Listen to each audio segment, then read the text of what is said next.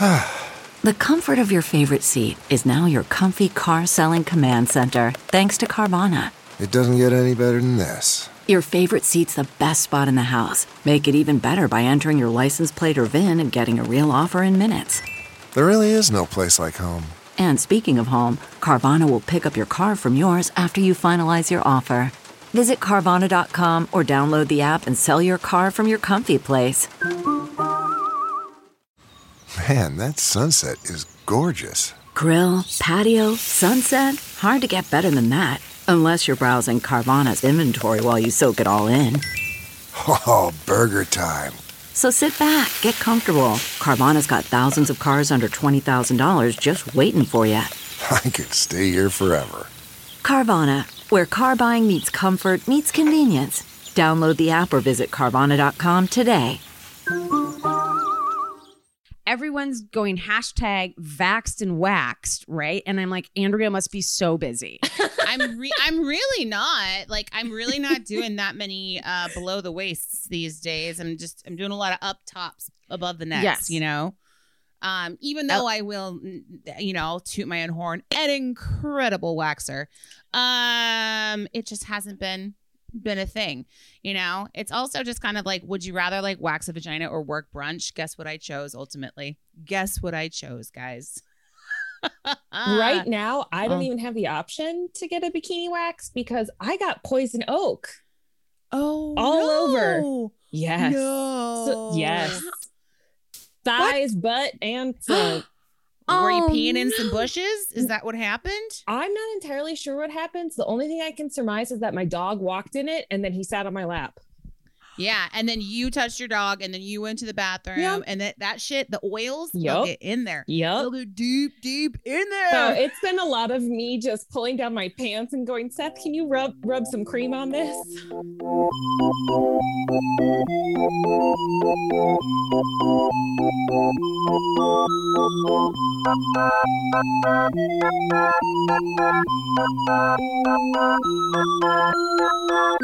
Welcome to Sidework Podcast.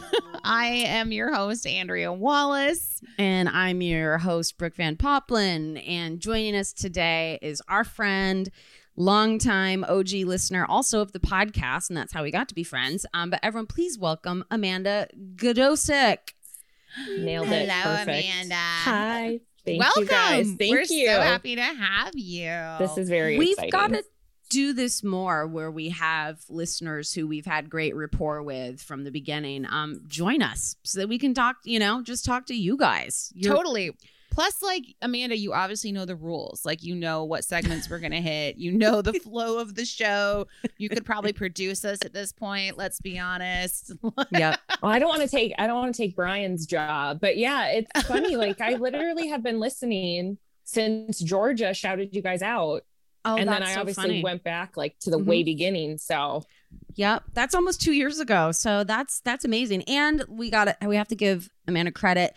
She created the hashtag Godspeed and Good Tips, which sure did. y'all ran away with, and I love it. People really, really like saying that. So it makes me kudos so to you. happy. The very vain part of me is like, I did that. That's me. That's like one more thing to add to the list of like the positive attributes of your life in therapy. You know what I Oh, mean? very Well, quick restaurant report. I went out to eat last night. It was a glorious occasion. It's been hard to get reservations at some of the most popular spots because of limited capacity and only the outdoor seating, really. Not all of LA has been okay with letting people eat indoors. So we went to this place, Hippo, and it was just a nice surprise because I tried to get in a few weeks ago and they're like, we're sorry. We are just like booked for weeks. Great time. It's not even to say anything about them. It's just, it was my first time eating a bunch of rich, pickled, acidic, buttery, creamy, like all in one sitting. And I had one glass of wine and one cocktail. Cut to 3 hours later, mommy had her head in the toilet. There was just a fist fight happening in my stomach with ingredients that I have not eaten or tasted in like a year. And Andrea, I do think you're right. Because I was like, I think I got food poisoning. But like, Sean's fine. We ate all the same stuff. And I'm like, I'm just a baby wimp. Is that what's happening? No. You just have to like rebuild that like tolerance, I guess. Just start eating a pat of butter every day for a week, then 2 pats of butter. Yeah. And work your way up. And More then steps, move more to reps. Wisconsin. Yeah. Yeah. Then we'll come see you and like take down a bunch of sausage. It'll be great. Look, we've eaten a couple places where I've just been like, and I have to like do yoga in the middle of the night to fart it out. Like that's been a real for me. Like a happy baby never felt so good at 3 a.m. You know, things like that are happening. And I love that. as we get back out there, and not to like, you know, put a target on my age, but like being a 42-year-old woman, you just things might be a little different down there these days, you know. Down in the stomach. gut area. We're talking about. Yeah, the gut that's what area. Below, solid 10, solid 8.2. Okay, great. Have you been able to go out and about, Amanda? We haven't yet. I'm still not super comfortable. We're both vaccinated. Great. But there's a certain amount of, and you guys have talked about it, there's a certain amount of guilt I feel, and not just like the low level hum that every Catholic feels, but like to go into a restaurant and like see a server, you know, masked up, face shield, like every, you know, Right. I don't feel right doing that yet. We've done a lot of takeout, like Mm-hmm. even though like food is my job, I will literally cook all day and be like, I'm not making dinner. Like, Right. and so we've done a lot of takeout this whole time. So that I've been really enjoying. And I'm definitely looking forward to like getting out and doing a patio sit. Like all I want to do is go sit on a patio with the husband and the dog and like have a cocktail, have an appetizer, and just like I mean, it's coming. Yes. It's mid to late May right now. So any minute. Yeah, I it's think gonna happen for was- you guys. It's almost 75 yesterday, raining today, but I mean, I'm not going to complain.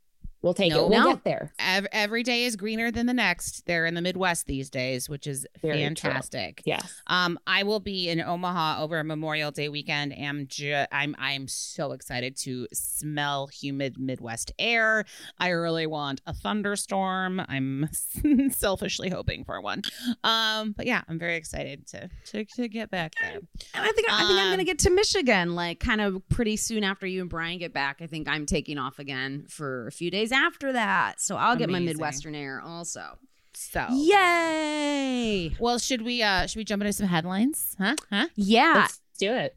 So, Amanda, you've been paying attention to all of the ridiculous ways companies, restaurants, bar owners are trying to lure servers into poorly paid, just basically like minimum wage based on wherever you live in the country. Like, yes, it's still $2 an hour, but they're doing ridiculous things like saying, we'll give you $1,000 one time, but like never raise your wage, or we'll give you an incentive where we'll pay for some community college credits. And people are like, cool, can I pay my landlord with community college rents? It's been really obnoxious. So now to take the cake, even more ridiculous, Applebee's has a new hiring incentive called Apps for Apps.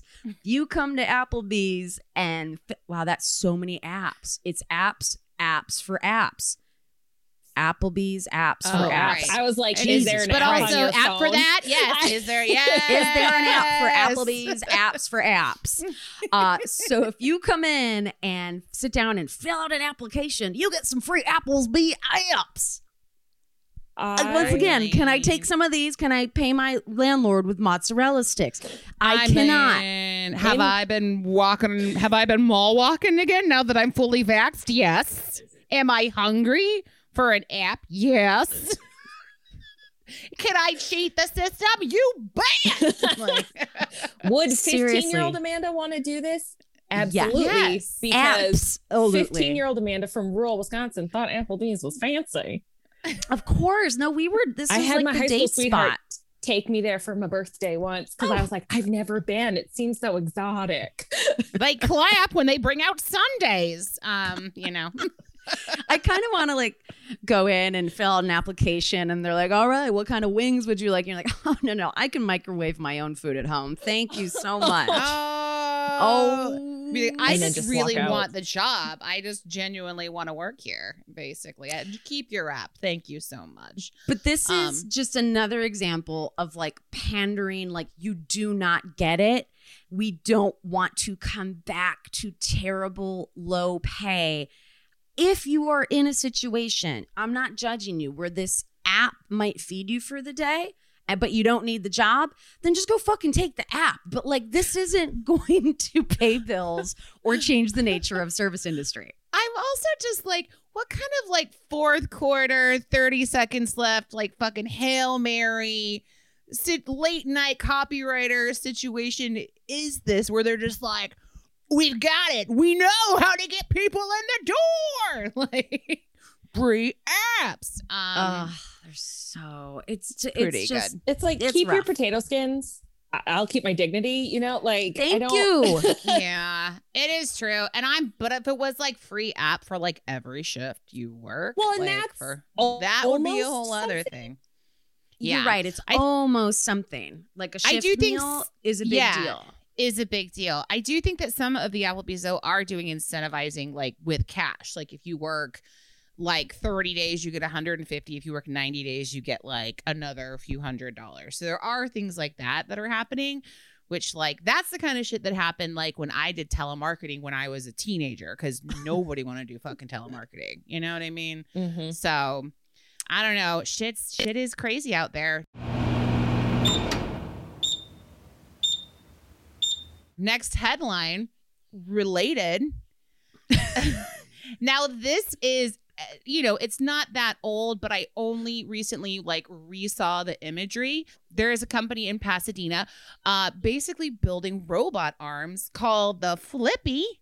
And the Flippy specifically is meant to work in fast food restaurants to fry fries, chicken fingers, and flip motherfucking burgers.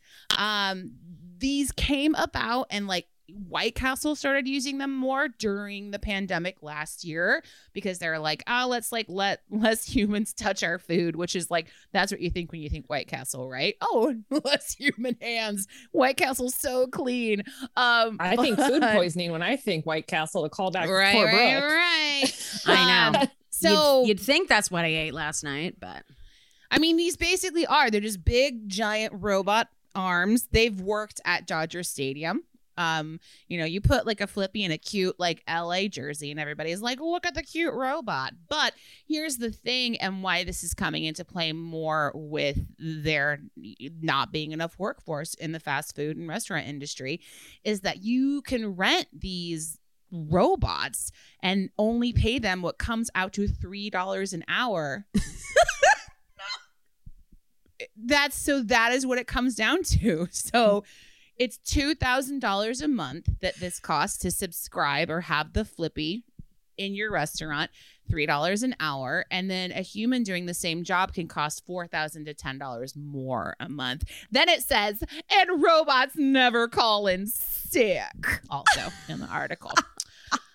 But let's not forget, the robots continue to become more sentient, and then the robots are going to be like, we demand apps. We demand apps. I see it more as like, I am like totally crushing on my new coworker. Oh my God. Have you like gone after hours with Flippy? He throws them back. Flippy can dunk a fry basket like I've never seen. Also, Flippy could just go like totally like sexual, like misconduct, and just be like, use that Flippy pinch arm and just be like smacking people on the ass with it. Andrea, we live so close to Pasadena. Should we, as a stunt, rent a Flippy and make some videos? Sure, Brooke. We'll rent a Flippy for $2,000 a month. Maybe they'll let you rent one for a week. We have a small Patreon budget. I'm sure our members. I remember our members are like, they signed up for. I really do think this would be a separate GoFundMe to see Cyborg rent a Flippy. Yeah. Bring it. Okay, we'll have to fine. have a barbecue. I mean, there's gonna have to be Like, I mean, everybody get ready to eat some burgers or something that this robot has flipped, because let's all make the dreams come true for Brooke. Truly. This is just like the reckoning we were afraid of. We're like, we demand fair wages. And the government's like, bring in the robots. We told you fuckers. If you didn't stay quiet, it's robot time. But a robot is still $3 an hour is still more than the standard. I know. wage that a waitress $2.13. I know. Right. I know. Well, right. Yes. But In, yes, like, we're talking, 2 but states. also, right. Instead But we're of all talking, hourly. this is Yeah. all like fast food, Oh which my we're talking $7.25 being the lowest. So it all just depends, baby. I really see the world going down a slippery slope of service industry workers fighting an army of robots, Terminator style. It's going to be Judgment Day, motherfuckers. I mean, I'll say it. I mean, if they want to bring in robots to work brunch, I'm fine with it. Yes. Oh my God. That should Oh be my God. the only We're thing totally brunch going people- to robot brunch. That's what all the ladies are going to Yay. be saying. Bottomless mimosas. Bottomless mimosas. That's very in the vein of You Want Some More, which is the bartender from The Fifth Element, who is talk about crushing. That guy, I would get in there. I think I'm blowing a fuse. Brooke, let's move along, shall we, Amanda? we? And get into some server Submitted stories.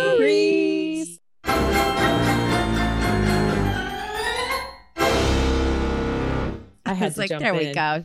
You feel free Oh, to girl, jump in there. get in there. All right, first story today, you guys. All right, I'm listening to the new episode right now, and since I've already outed where I work, you probably can't mention it on the show, but our bagel overlords have raised prices 3 times in the last year and a half, claiming it's in the name of paying everyone better, but everyone makes minimum wage. Corporate claims to not be able to afford anything more than maybe a 3-cent raise. When minimum wage goes up, that counts as a raise because technically we aren't making more than we did before. Heck, most of my essential equipment is broken and they say to just figure it out because repairs are too expensive. Oh, and our tips are based on how many hours we work. So in the middle of the pandemic, when I averaged 3 hours a day and most other people had maybe 1 shift a week, tips were very sad indeed. Hooray for essential workers! Oh, Jesus.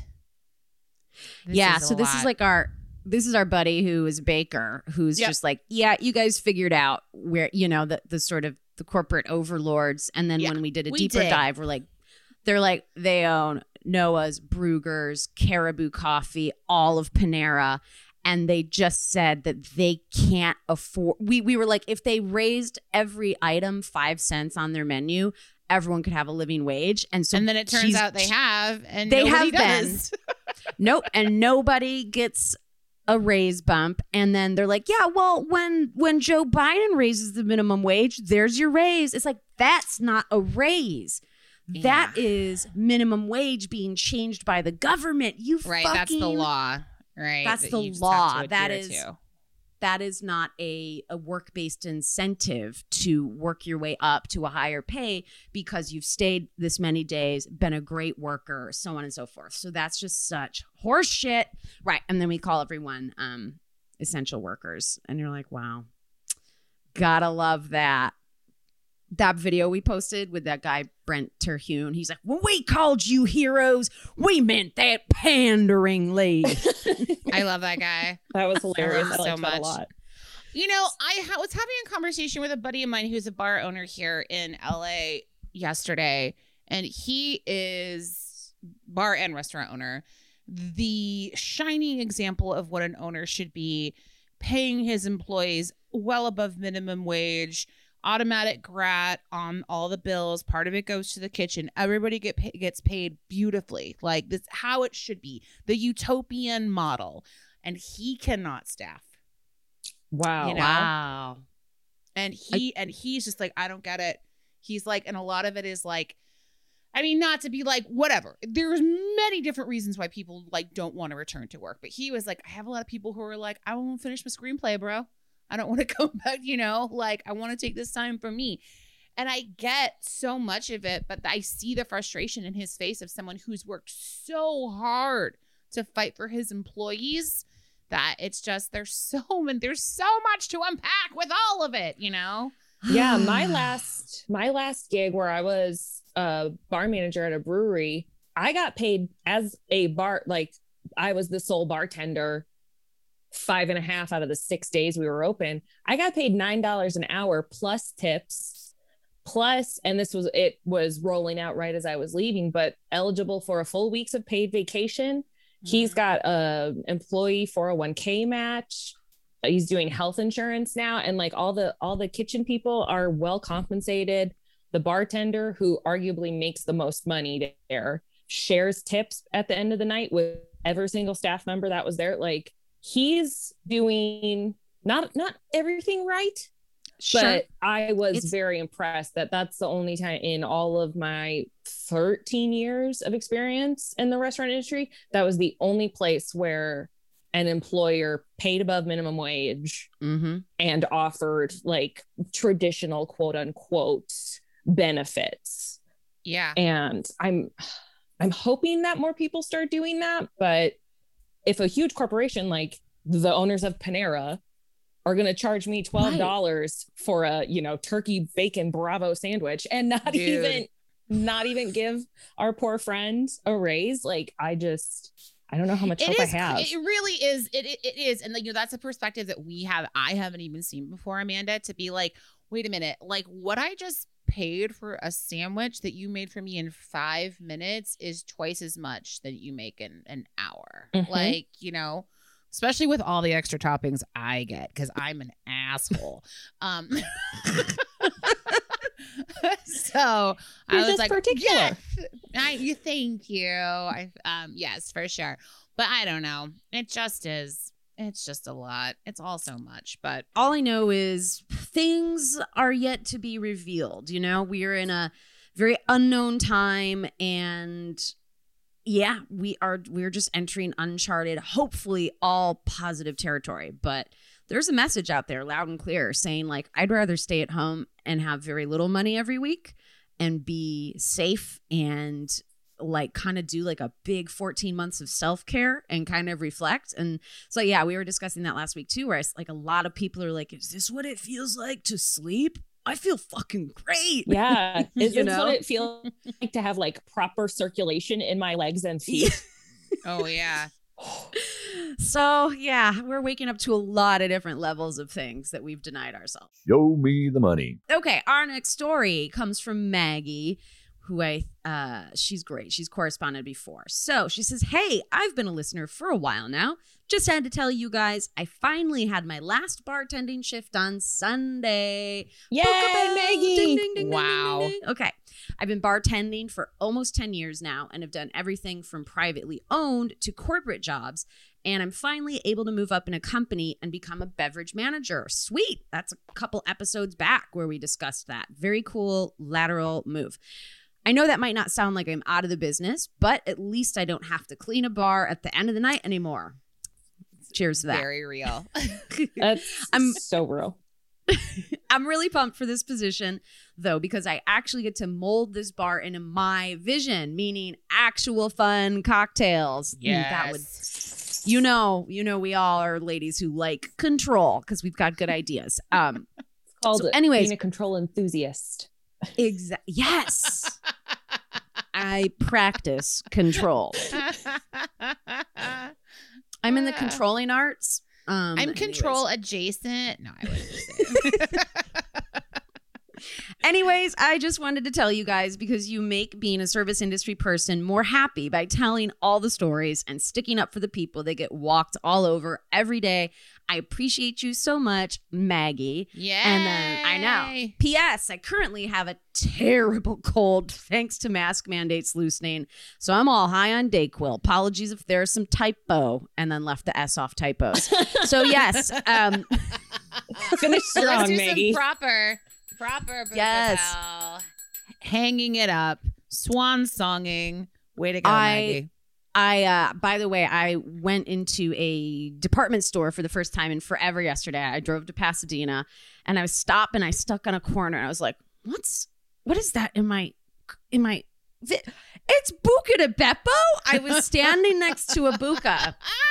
I took photos of it, but I was like, now we can go. I've never been, and we promised we would do this. Were they loading a Flippy robot into I was the gonna say, and then were you like, is there someone looking at me and there's a Flippy with googly eyes and a chef's hat, an Italian mustache? I just want like a Chuck E. Cheese band that's all Flippies. You know what I mean? Oh, I'm sorry. My compliments to the robot. Way to go, Maggie. Also, like, yes, to not have to pick up a dirty beer mat and drag it to the kitchen to be sprayed down with a hose at the end of the night is a really great upward move. It is. You get to make the drinks, taste the drinks, talk about the drinks, and then walk away from the drinks. That's what you want. Just birth your babies and then smack them on the butt and send them out there in hopes that they'll be successful. What a fun new gig. I have one other goofy thing to add on where she's like, I have a terrible cold right now thanks to, people with masks off. Let's all remember, because we've been hearing, that people are like, I'm vaccinated. And it's like, oh, yeah, that's just so you don't get COVID. There are still such things as colds, flu, but their masks are so fantastic. Like, I keep saying, like, if I'm ever flying or going into public during the height of cold and flu season from now on, mask, baby. It's so simple. And I haven't had a cold in 14 months, and I've got snotty nieces and nephews. Mm-hmm. Haven't gotten sick. No, it's great. So, but don't be alarmed. Like, if you're like, wait, I'm sick. Like, remember, there are a million other ways to be sick and miserable, everyone. Anyways. Not just COVID. Never forget. Well, y'all, please. We really mean it. We want those server submitted stories. Once again, we've got a little bit of a, what do you call it? A drought going on. So we're going through a dry patch right now, y'all. So please bless our inbox even though we discourage it, fuck it. Send it over Instagram, okay? At Sidework Podcast on IG. We'll take it, all right? Or email us, sideworkpod@gmail.com. I love that just as the restaurant industry is struggling for employees, we at Sidework Podcast are struggling for server submitted stories. Everybody's feeling it all across the board. We're feeling that server shortage. Really, honestly. Worried about letting someone else pick out the perfect avocado for your perfect impress them on the third date guacamole? Well, good thing Instacart shoppers are as picky as you are. They find ripe avocados like it's their guac on the line. They are milk expiration date detectives. They bag eggs like the 12 precious pieces of cargo they are. So let Instacart shoppers overthink your groceries so that you can overthink what you'll wear on that third date. Download the Instacart app today to get free delivery on your first 3 orders, while supplies last. Minimum $10 per order. Additional terms apply. Man, that sunset is gorgeous. Grill, patio, sunset. Hard to get better than that. Unless you're browsing Carvana's inventory while you soak it all in. Oh, burger time.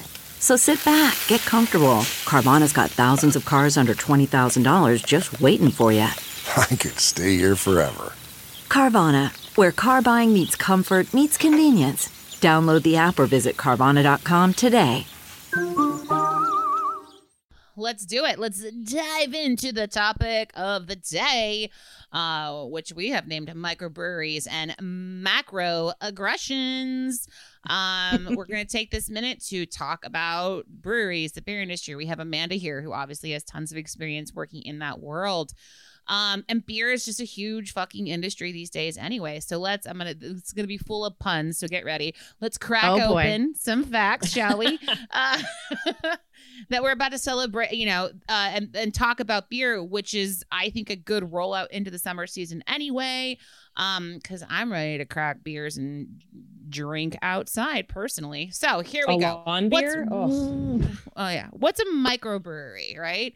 So a microbrewery is classified by the number of beer barrels it produces a year, which it limits to 15,000 barrels. And at least 75% of that beer must be sold outside of the brewery. And these are places where you're seeing like small tap rooms attached. You know, you can go in and sit in a small bar and like drink all the delicious like beer that's fresh coming right out at you. You're probably seeing windows with huge like cooking and fermentation kettles behind you, things like that. What's a craft brewery? All right. So a craft brewery is no more than 2 million gallons of beer per year and is owned independently. Unlike a microbrewery, a craft brewery has set limitations on techniques on their beer production. A craft brewery must contain at least 50% traditional malt. Which is interesting. Craft in the craft beer pertains to the fact that these are small breweries that are focusing more on like the art form other than like your large scale corporate competitors, your Coors, your Budweiser, all that shit. So that's the main difference, which I mean, we like a little history up top. So it's, you know, especially if you're a beer nerd and you never knew that, there you go. Right. And I really, you were talking, you know, because you two are definitely beer nerds. You're much more versed. I am sitting here going like, I had no fucking idea that there was a difference between a micro brewery and craft beer. And again, this comes from, I will just literally, clearly I've got a problem barfing, but a lot of these beers, I cannot drink them. They make me physically ill. So it's not that I don't care. It's just that like, I don't have the capacity to care. It's like, I can't drink them. It's a real bummer. I totally get it. Some of the stuff I drink, Brooke, you would probably die if you drank it. I'm just saying, I'm not going to lie. And I actually don't even drink that much. I will taste anything and everything. But I'm not much of a drinker at all, like beer, wine, or liquor, which I think has always made me like a good server because I always keep my wits about me. But no, when you get into like those heavy malts or like wild yeast strains or, you know, like heritage hop varietals, like those can mess with your system, just like, oh my God, going out to a restaurant after 14 months, you know? Yeah. Which is why I can't drink hazy IPA anymore because it destroys my innards. Oh, bummer. But it's so delicious. It's so good. It tastes like juice. It tastes like a headache. All right. But so we have all these breweries, microbreweries, craft breweries scattered across the US, but like I think we can all agree that like most concentrated levels are going to be like Colorado, the Midwest, and like Pacific Northwest range. You know, people may argue, but I feel like that's the saturation. And is the you may or may not know the answer, either of you, is the origin of craft and microbrewing American? And then did it go more global or? I mean, I'm going to say no because there's been small batch brewing all over the world for you're so right. Thousands of years. You know? You've got monks and monasteries brewing beer, you know? Yeah, Belgium, you know, now that's going to be that's a microbrewery when you have like one abbey making one beer for thousands of years, you know, going all the way back to, I think there's an ancient Iranian beer culture, you know, I think there's also, and when we get deeper into it, like indigenous natives of the United States were brewing their own version of beer before like white people came over and were like, put hops in it, make it our way. You know, that's kind of what happened. But just saying, I think everybody kind of has their own version of it. Right. Okay. But, you know, we'll definitely focus more on like the American aspect of it today. So I would also say a lot of these microbreweries are popping up in like these like smaller hip cities, you know, that's kind of like the Portlands, the Boise's, the Milwaukee's, which is obviously German settlers like fucking Beer Town, USA already. And Wisconsin, is Beer State, USA. But I feel like that's kind of the newer trend. Like I think like Albuquerque and Santa Fe have like huge like brewery like microbreweries popping up. So it's, and even Omaha and Lincoln have great stuff too. So it's everywhere. You can't hide from it. Well, what I'm getting is a lot of people when like 15 years ago you gave adult males in your life basically a home brewing set. You know, you gave them like, here's your first chemistry set. A list that comes with a tiny keg.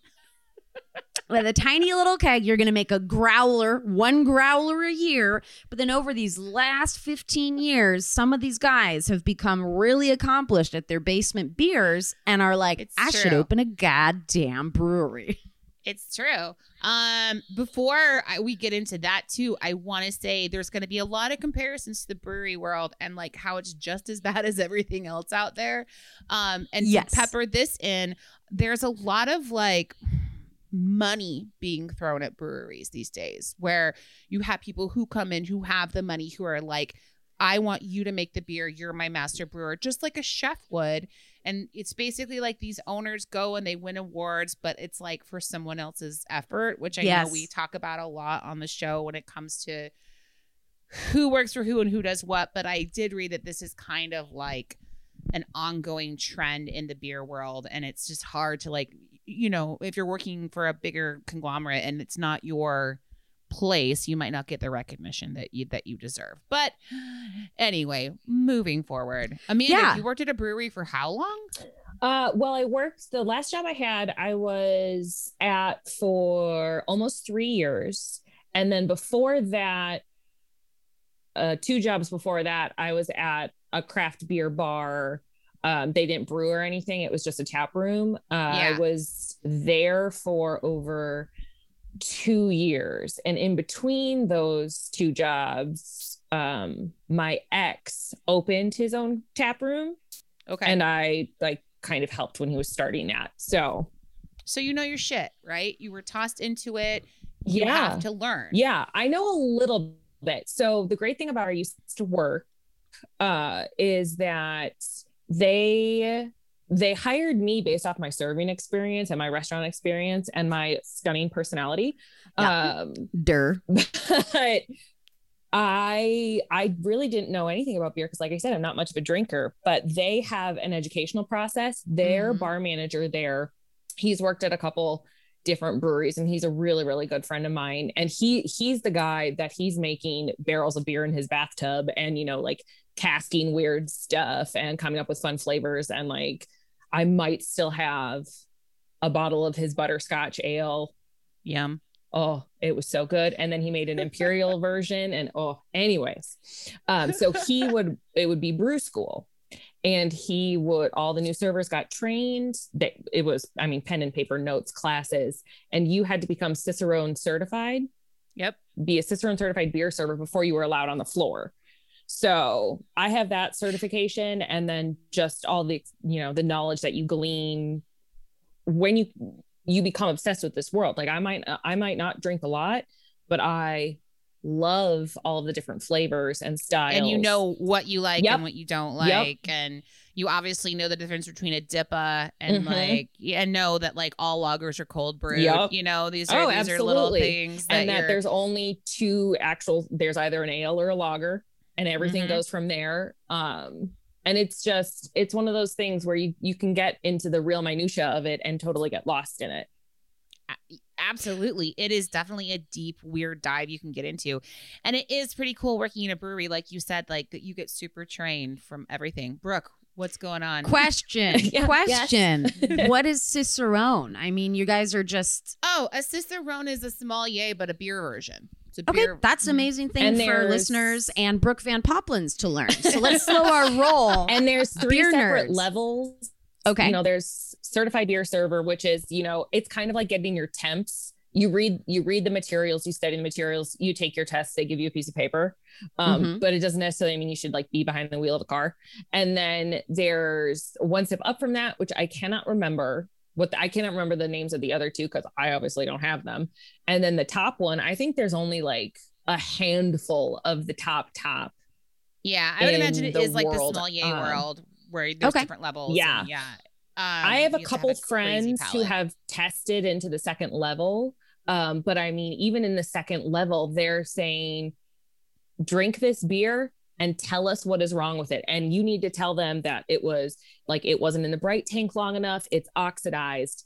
This is the wrong kind of malt, or they switch this hops. Like you have to know that at the second level. I can't even imagine like what the third level is. And then that beer gets kicked off the reality show when you say all the things that are wrong with it. That's for sure.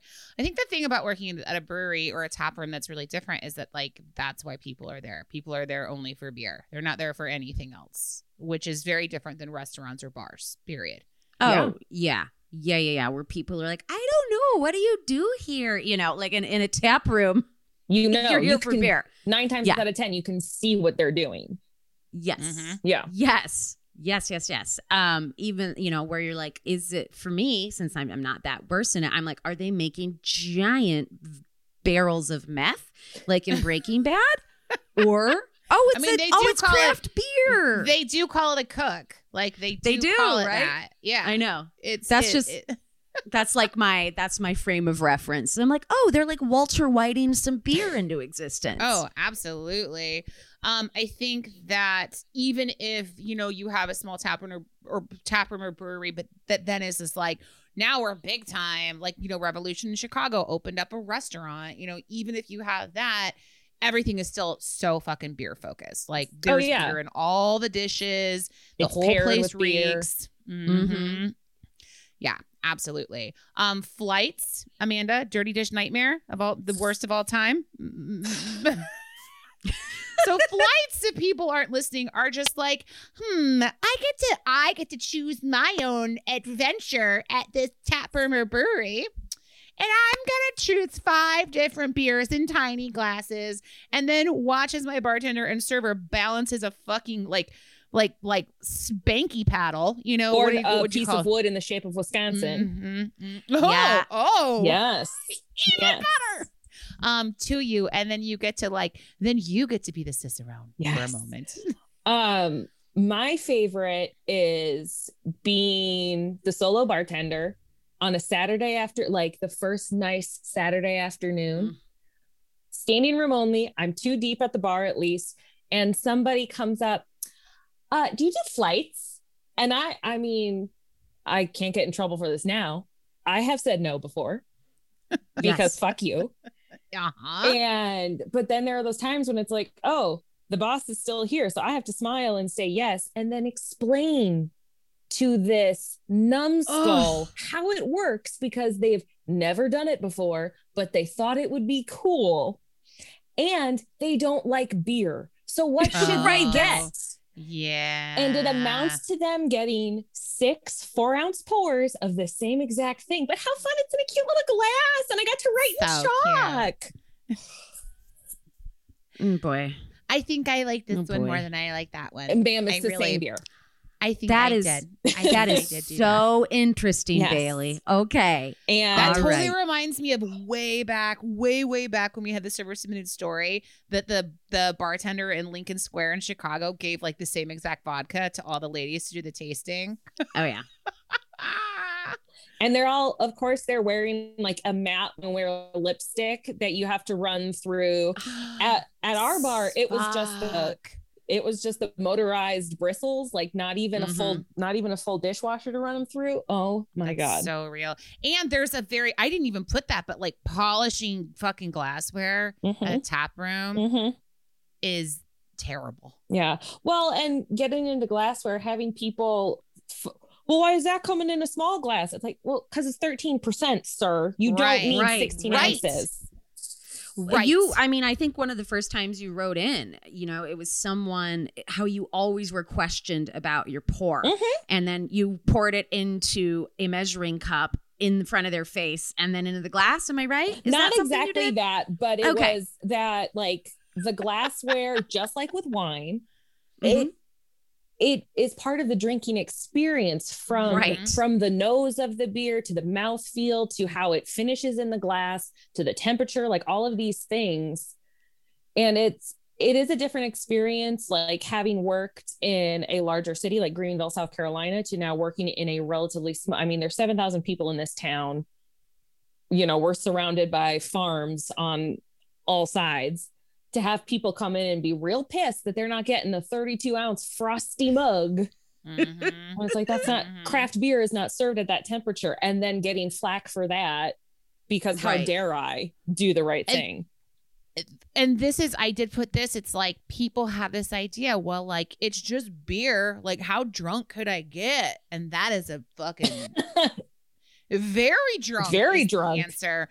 Doing research, so some beers I would say in most tap rooms, because not everybody's fucking crazy, but they can get up to 20%. Oh, absolutely. The first craft beer I ever had, and it's my favorite beer to this day, Dragon's Milk, which on the label, I think it's 11 or 12%. And I know he was the former Woodmaster. I think now he's at Goose Island in Chicago, but I was visiting him up in New Holland. And he's like, well, the label says 11 to 12. It's really more like 13, 14, but it about averages out. I had half of one and I fell into my door. That was my first experience with craft beer. And I love it. I mean, there's a huge thing here where, you know, we have Russian River and like everybody gets a keg of Pliny the Younger here and goes fucking ape shit for it. And I want to say it's probably like 15 to 17%. And they give it to you in a teeny tiny snifter because that's all your body can handle. And these are also the beers that I don't know if you guys did this at work, Amanda, but I have done it with some of my favorite like Cicerones where like there's no hard liquor. So you do a shot of the highest alcohol beer that there is. And that's the equivalent of doing a shot. I've actually never thought to that. Obviously, when we were kegging, you know, our anniversary, there was always a big brew for the anniversary. It was always the barrel aged, either rum or bourbon or something. And we had a Belgian triple. And, you know, the owner would come up and be like, oh, we're going to keg it. You want a little bit? And we try it there. And yeah, I'd have 2 ounces of that. And then I'm rosy cheeked behind the bar, just leaning real casually asking people what they want. Cause I'm already. I'm crawling into the bag right now. You know what I'm saying? These wasted Belgian monks. I'm going to say it right now. Like, can you imagine? Like, I mean, I'm just like, no wonder and I know they wore robes because God and stuff, but I just feel like they were just lazy beer drinking. I mean, when you look at a Belgian monk in the stereotype, it's not so different than what you think of when you think of like a brewer, a beer guy. You know, not at all. You got a big old beard. You know, you maybe a little balding. You put a baseball cap on there, like your Captain Kragen on Law and Order. Usually like a t-shirt, or maybe there's a flannel wrapped around it. You know, these are just, but this is the stereotype. Maybe depending on when you live, you got a little fluffy vest, a little like parka vest over that. But I think for the most part, there's a very specific look on who beer people are. Who are accepted into the beer world, which is what we're very much going to get into. Now we're about to take a turn. But I think we really are all a really, really cute and informative episode so far. I know. We might be going a little long on this one, but it deserves it. So it's a great topic. I think that beer lovers and makers come in all colors from all walks of life and sizes, though they usually have a beer gut. But like every other industry and the rest of the world, it is a white male dominated fucking industry. Absolutely. And I think too, like as beer lovers, like, or anything that we've loved and knew nothing about, my eyes have been forever opened with some stuff I've been learning just as of this week, which launched this episode, is that there's so much problematic behavior and, socialization in this industry that thankfully I think is once again in the service industry as a whole facing a huge reckoning moment right now. So we were doing all the good. Now we're going to do a little bit of the bad and ugly. There's a yin to every yang. I'm just saying. There always is. Yeah. And I love that you wrote like these breweries are basically just giant man caves. Oh yeah. They're just one big man cave. That's very true. Let's start real quickly, maybe with your experience on a level as someone who you're like, I have my first level of certification. I'm a really great server. I had to go to beer school. I had to get a beer education. I have done this for 13 years. And yet the way you in general can be treated in the world of beer as you've experienced, please enlighten us a little bit, if you'd be so kind. To put it bluntly, not well. I was thinking about this and our discussion. It just seems that in the craft beer, in any male dominated arena, aside from the entire world, whether that's going to be craft beer or sports or gaming or whatever, a woman always has to work twice as hard to prove she knows twice as much, to justify her presence. Yes. And the opposite is not the same. If a male comes into a female dominated space, like let's say makeup, if somebody who identifies as male is like, I'm super into makeup, a bunch of women or people who identify as women are not going to attack him and be like, yeah, prove it. Who did the Morphe collab in 2012? Like, that doesn't happen. Yeah. But if I, as a woman, am standing behind a bar and I'm asking a customer, usually a male in his little page boy cap with his vest on, what he wants to drink, I get talked down to, I get questioned. I mean, I get people telling me things that are flat out incorrect. Yes. But they know more than you because you're a woman. Absolutely. My uterus is incapable of retaining knowledge. Yes. Yeah, I don't know. You have babies. I don't think you could tell me if that's too hoppy for my palate or not. Exactly. And also the amount of times that,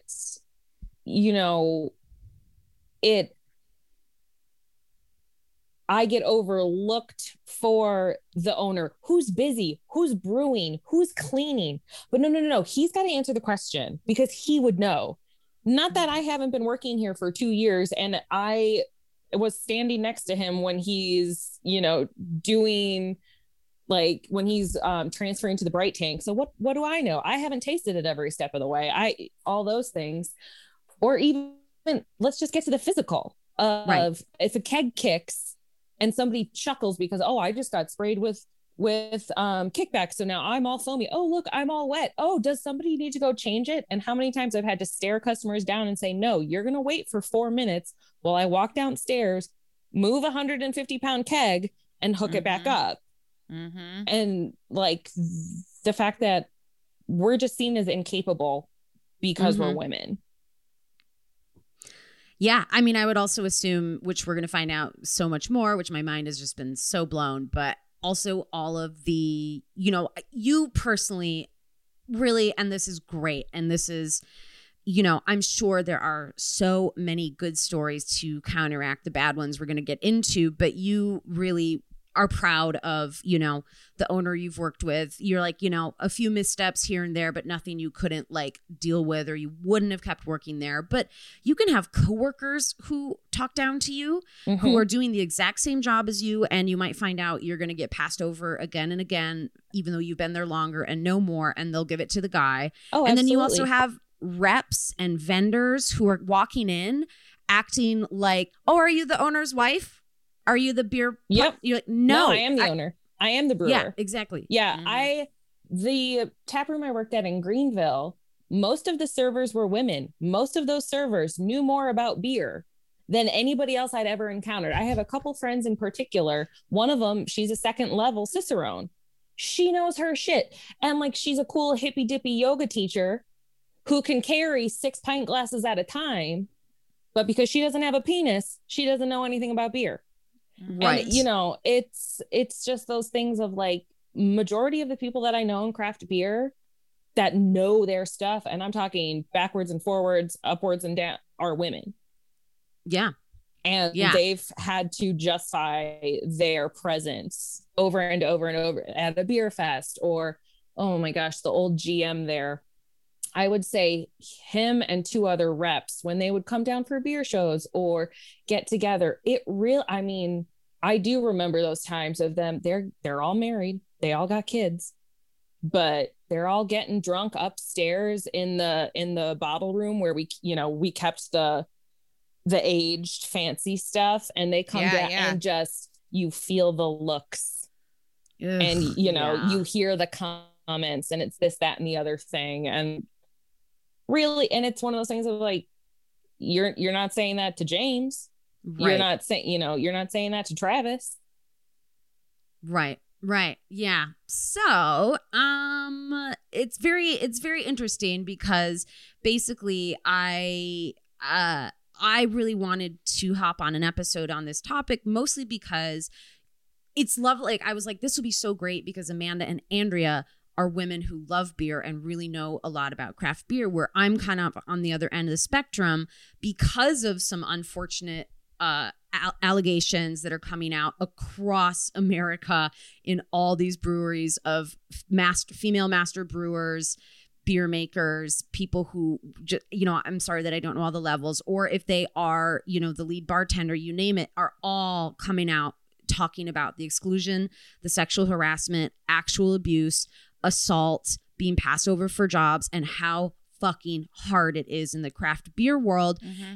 And because this isn't something I drink, I don't know, like this was just mind blowing to me because I didn't personally know so many women really pursue this as a passion and a career. So that goes to show you how little representation correctly there is, that I didn't even know women, like, I feel really stupid, but I'm like, I didn't know there were so many women who love doing this as a career.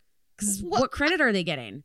Yeah, and I would agree with that. And I don't think there's any, I mean, certainly don't feel stupid. Like you're no, here I now, just, but like, caring about the food and beverage industry a lot. I think I just have such a blind spot because I don't like beer. Yeah, no, I get that. But like, I think it's also like to be said, I'm sure if we really dove into the wine world, there'd be like plenty of fucking problems there too. Distilleries are the same way, it's they're just all this like very like male dominated and white dominated world. Like, the thing about like being a master brewer, and there's different levels. You can just like, you can get in, you can become a bartender who's like, I'm so interested, I want to learn how to make it. And that happens all the time. It's almost like an internship. You don't go to fucking college for it. Sure, there's people who have biology degrees that are like making it and like have gone to school, but a lot of the times it's just like, I want to learn this craft. You apprentice and you start low and then you build.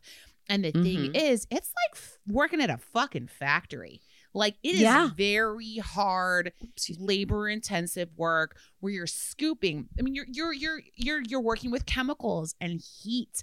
Like if you're brewing beer, you have to like basically climb into a kettle to like stir wort that's like bubbling and brewing. Like it's not glamorous whatsoever. No, you're wearing like waders and goggles, and it's serious fucking work. A friend of mine who used to be head brewer, he said all the time, I'm a glorified janitor. You're mainly cleaning. Yeah, I would say cleaning. You're mainly cleaning things. So it really is a labor of love when you choose to pursue it.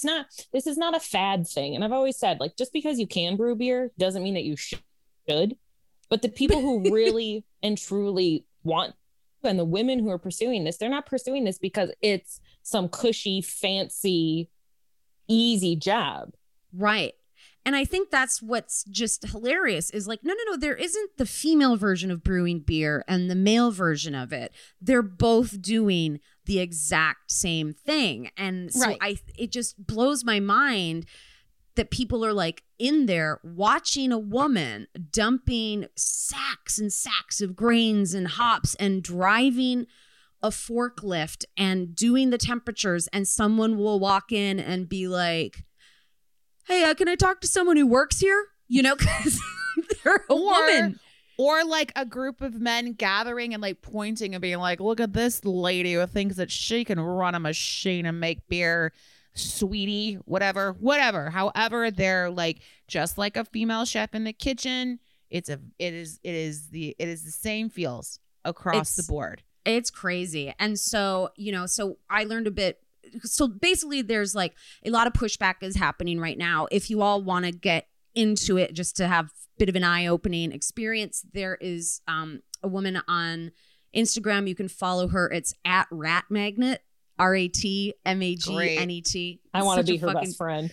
She's she's a brewer. She's a badass. She kind of put it out there jokingly after she's like, I just had such a backbreaking day at work. And then, you're off your shift, and then a clueless male who's not sweating, literally standing in, their fucking waders and goggles and whatever, questions your knowledge about beer. She's like, and then there becomes the part of the day that's just emotionally draining after all of this shit, having to explain why I'm here and that I know what I'm doing. So she just put out like a gentle, like, hey, other fellow beer, you know, women or female identifying or people of different races, what have you experienced in the industry? And she's blown up into like, she's into like 10,000, 15,000 replies all over the country of people saying the most heartbreaking shit, but putting the craft brewery and microbrewery industry on full fucking notice. On fucking blast. It's been like fermenting for a while. I'm just gonna a good say way. that. It's been brewing. Yeah. But that popped off on Monday, maybe even Sunday when she got this going. But if you go and look at Rat Magnet, it's all of her stories. Like she filled in every tiny little dot line in Instagram so that she's got like 8 parts where she's just reposting what people have said to her. So some people are naming names, some want to remain anonymous. And so what's happened is it's gotten a shit ton of press. And the Brewers Association, which I looked into, which, you know, their purpose, I moved it over here. Again, very, very unknown thing to me, but the Brewers Association, okay, so it's to promote and protect American craft brewers, their beers, and the community of brewing enthusiasts. It's a not-for-profit trade association, but basically it kind of, what do you want to call, like they're referees of this industry? It's like almost, what do you compare it to? Like a union? Yeah, I would say like more like a union than anything to like set a standard. Okay. And there's probably certain awards and certain levels you can get to that has to run through the Brewers Association. Okay, yeah, which is totally. why they set a standard for everybody else. And you there's pay lots dues. Of rules. Yeah, totally lots of rules. So basically, this has caught the attention of the Brewers Association. Just today, as we are recording, they issued a statement pinpointing top to bottom, outlining all the ways they will move forward, not tolerating the brewing world being, a hostile, intolerant, racist, sexist, misogynist place of work, because they knew about it sort of, and they've sort of been trying to do better. So only like 3 years ago, they decided to stop letting the male-dominated industry name the beers and put ridiculous labels on the beers. So the top 10 worst that I found, which are no longer allowed to be, if we want to go down. So there's the Raging Bitch. God love to drink a Raging Bitch. They won't admit to this ever actually being called that, but it was called like a Mouth Raper IPA. Whoa. That's cool. Big Titty Assassin. Clown Shoes Brown Angel. What the fuck? What does that even mean? I don't know, but on the label was like a woman of color squatting on the label. So they're calling it Clown Shoes Brown. It's so fucking weird. There's the Wailing Wench, Chunky Gal Amber, Big, BBW, which, sometimes is like big black woman or big beautiful woman. Yeah, only I'm allowed to say that about myself, by the way. Exactly. But they're like, no, it stands for Big Beautiful Wheat. Clown Shoes is a brewery, by the way. I was just told. Okay, got it. Okay. It's Clown Shoes Brown Angel. Got it. Okay. I was like, I don't know what the Clown Shoes. Okay, but like Dallas Blonde and the and then the saying on the beer, their catchphrase is "goes down easy." Oh God. Yeah, right. Happy Ending Imperial Stout, Panty Peeler, and the Polygamy Porter, which I've had. It's delicious. But does that mean that like multiple people drink from the same bottle? Is that what you're doing? Well, just many women drink from the man's bottle. You know what I'm saying? Yes. Anyways. Or one man drinks from many women's bottles. I don't really know what I'm trying to say here. But just even the problematic nature of the fact that you're talking about how wicked drunk people get, either on the job, after the job. You're tasting this high alcohol beer all day long, and we all know that like drinking harassment at work, like it's like, why would you even imply like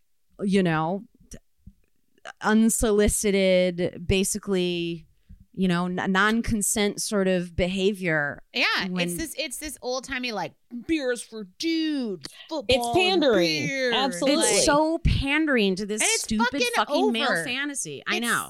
over. Like, everybody, take a seat if you're, and it's over. Like, so not everybody, obviously. As a woman, I would be much more interested in buying a beer that's like, I have a master's degree. Like, master's degree IPA, something like that. Give me something that I know how to fix my own car. Like, the oil changer, yes. I think. Get rid of the panty dropper. Yeah. And the beer world, obviously, this is horrible. Names of beer. And not only that, like a lot of small breweries, the artists that they support to be able to create labels. Like the way if a microbrewery is doing it right in their community, having diversity, hiring the right people, having a vision, and incorporating the entire community to like make this beautiful product at the end of the day. I mean, yes, I know. Here I go in my fucking utopian brewery like world, but that's not the case. Obviously, Brooke's like, no, I'm gonna fucking smack you in the face, Andrea. No, I'm not. But I'm just laughing that because like I was like, move over, St. Pauli girl, and say hello to Cum Guzzler IPA. Oh yeah, totally. Fucking. The first white porter we've ever made, the Cum Guzzler. Seriously. But it's not just, women who are getting the short end of the stick when it comes to the beer world. It is also people of color. It is also queer people. It is, it runs the fucking gamut. Like, so the one thing I will say is the good, I just feel like it's like this isn't like a I gotcha episode. We're here to shame it. I think it's just really important because right now we are looking at, once again, a moment of change, and there are good things happening. And there are, like Andrea's going to highlight, breweries that are Black-owned businesses and breweries owned by queer people. But when you are, unfortunately, working under the Brotherhood, which is kind of like the blue wall, all of these just establishments that have been male dominated, and they all believe in this code of silence and secrecy, that's being busted up in a big way. And that's why I do think people have been held accountable, and then more so than ever because of this week and the women speaking up, you're going to see it even more. They're losing their jobs, which I'm sorry. You should. Absolutely. You shouldn't be someone's boss. Yeah. You shouldn't be someone's fucking boss if you make it an unsafe working environment for anyone. Agreed. So anyway, I'll stop being, but Andrea had like good notes to end on. A happy note to end on. Just a handful of talking about like this movement, this bold movement happening with Indigenous people in the United States of reclaiming Indigenous legacies. One beer at a time is the name of this article coming to us from Life and Time, like spelled like the herb. For hundreds of years, basically the stereotype that Indigenous people and their relationship with alcohol is no bueno has come into play, to the point that there was actually a law that said that no alcohol could actually be produced on reservations across the United States, which is now null and void. And across the country, we are seeing, breweries like Skydance Brewing Company, Seven Clans Brewing, Indian Joe Brewing, Rikon Reservation Road Brewery, Bow and Arrow in Oklahoma is a good state where things are coming out of as well, where basically all these tribes are coming together and able to like get in on the fun and produce amazing beers like on the reservation, on site. It's pretty fucking incredible. The same could be said for the queer community. This article is totally amazing. So little did we know, Sam Adams is a huge advocate of LGBTQ rights. Who knew? Not me. Didn't. Go fucking Sam Adams. So they're putting a lot of money toward this little queer beer festival called Labels Out, which I think is an amazing name for a festival. I really want to go. And there's some really amazing breweries like across the USA. There's one in Chicago, Mars Community Brewing. And they have They just have a beer called Gay IPA, which I just want to order so bad. I want a big Like, gay IPA. Yeah. Can I? Yeah, that's really all I want. There's a place in Washington, D.C. That is called Red Bear Brewing Company. Not only they're a brewery, but they're also a co-op and safe space for brewers who want to like learn the craft. They have a gay tap room, which I want to go to a gay bar tap room more than anything in the world. And then also the same thing can be said about for Black people who are opening up in the Black Lives Matter movement, opening up several doors and shedding a light on racial reckoning in the craft brewery industry. Very fucking racist place as well. Totally needs to change. And some really amazing Black-owned breweries across the country, specifically here. But I think too, like to that point where you're talking about like, man, I would so much rather go to a queer-owned brewery, because even as like a female who's like, maybe I would like to try beer or get into it, I'm just like, pretend I liked beer, right? It's like, those places are so fucking exhausting to go to if you're not talking to a woman.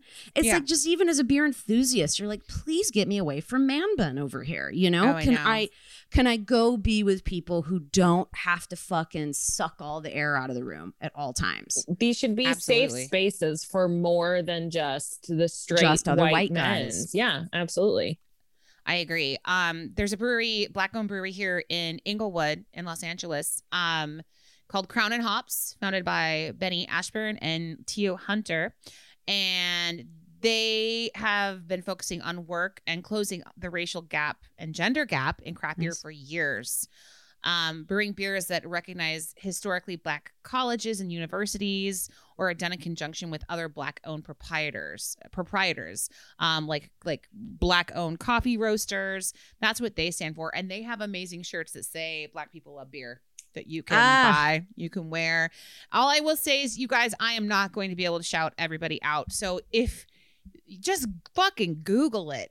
Yeah. You know, Black-owned breweries near me, queer-owned breweries near me, women-owned breweries near me. The information is obviously out there. We know you guys are amazing advocates, and that's why you listen to Sidework Podcast. So just know that, like, there's people out there making a change. And wouldn't you rather have the sweet nectar made of fucking love and justice and equality than like someone who just like made a fucking gay and Black and female joke 5 minutes before they fucking poured you your IPA? Let's face, you know, it's not okay anymore. Right. And you know, just like shout out, like, I don't really think anyone deserves a thank you. I just say a keep going if you've been a fantastic white straight dude who looks out for everybody. Of course. You know, I'm reticent to say the word thank you, because like, what? Well, that's how people should be treated. Be like, thanked for doing quite literally the bare minimum. The bare minimum. It's just like, Brian just giggled. Brian just giggled when you said that. He's like, pretty much. That's that's what I think every day is what, you know. Exactly. But it just, because you are an ally, whether you know it or not, and you could step up and be more of an ally when you see fucked up behavior happening at your workplace. Because we always say it takes another man correcting a man to stop this harassment culture. You know, it's because when the girl reports it, everyone can lie and get her fired. Well, when a girl reports it, it's, well, you need to have substantial proof. You can't just go ruining somebody's reputation. You need to learn how to make a joke. Like, no, we need to hold men accountable. Like, men in particular, white men need to hold other white men accountable. And I mean, in reading some of Brianne or at Rat Magnet, the stories that came in, I mean, I've had to deal with shitty, small-minded men who think that because I have boobs, I don't know anything about beer. But truly, some of the accounts are really harrowing. And just to know really that harrowing. It sounds terrible, but at least these people aren't alone in their experiences. Yes, but absolutely. Also, because of that, there needs to be massive change. It's not enough for the Brewers Association to say, hey, we're going to do X, Y, and Z. The brewery owners, the brewers, the bartenders, like all the way down the totem pole, need to stand up and stand for more. Yeah. And I've seen a lot of males who are piping up saying, thank you. You know, I want to ensure, I would like to proudly say that my place, we treat everyone fairly. Come work here if it's a problem for you. So there has been a lot of great male input. Also, I've heard accounts of even like other males coming forward being like, I'm that person they were talking about. I publicly apologize. My behavior was irreproachable. I'm going to do the work. And so there's a little bit of every flavor going on right now. And then like full on abusers and as people who've assaulted others are being removed from their places of employment as they should. Yeah. Yeah. And I'm so glad we touched on this today. And it is so fucking sad and shitty that it's just like different workplace, same shit. I know. You know? I know. Like people love beer. It does not have to be an evil I love place beer. to work. I want to go drink a beer in the sun so hard right now after talking to you ladies. We'll fucking chug it down. Yeah, I'm gonna shotgun a beer on air. That's how we should have started. Yeah, Right? I just think it's just it's a beautiful craft generally that people love and enjoy. So don't quit fucking tainting it with bullshit. Boom. And I want to feel like that women, if you're like, I didn't know there was such like a laid out path to get to these different levels. If you're hearing that for the first time, like we are, like now seems like a good time to get into it as sweeping change and reform is being made. And thank you for all the warrior women in that workplace who have really put up with a lot, but are still fucking forces to be reckoned with, who are fucking badass brewing bitches. Yeah. Truly a witch. Y'all are beer witches. yeah. Yeah. And So- I just want to say, like, kudos to Brienne, who Mhm. started this all, who a simple question. And I'm so, and, you know, I hesitate to say something like this because somebody's going to be say that I'm being, the worst kind of feminist, but she's handling it with such grace and such care and Yes. offering all of these people her time and attention and her heart. And I don't think a man would do that. The kind of emotional labor that women have to do every single day, and then add onto that the labor that she's doing as a brewer and now being this conduit is just a wonderful thing. Having the space for so much empathy for everyone. Absolutely. But she knows she's part of a historical moment. So good for fucking her. Well, you guys, thank you again for listening. We're so glad that we got to talk about this today. Again, if you have any of those server submitted stories, like we said, we need them, send them our way. Anything you want to talk about at all? I don't know. Off topic? Maybe you just been itching to tell us some weird thing for months and you haven't. Sideworkpod@gmail.com. Amanda, thank you so much for being with us today. Thank you guys for She's on having me. Instagram. She's on Instagram, everybody, at Midwest Nice Makes. Beautiful food photography, fantastic cook. Like, you've been very inspiring to take the last year or more after years and years in the service industry and jump into another chapter pursuing what you really love and being your own boss. So congrats. So great. Thank So you. fucking great. Thank you. And Amanda, please sign us off because you know what we say at the end of every episode. We say what? Godspeed and good tips. Life is full circle. We'll talk to you guys next week.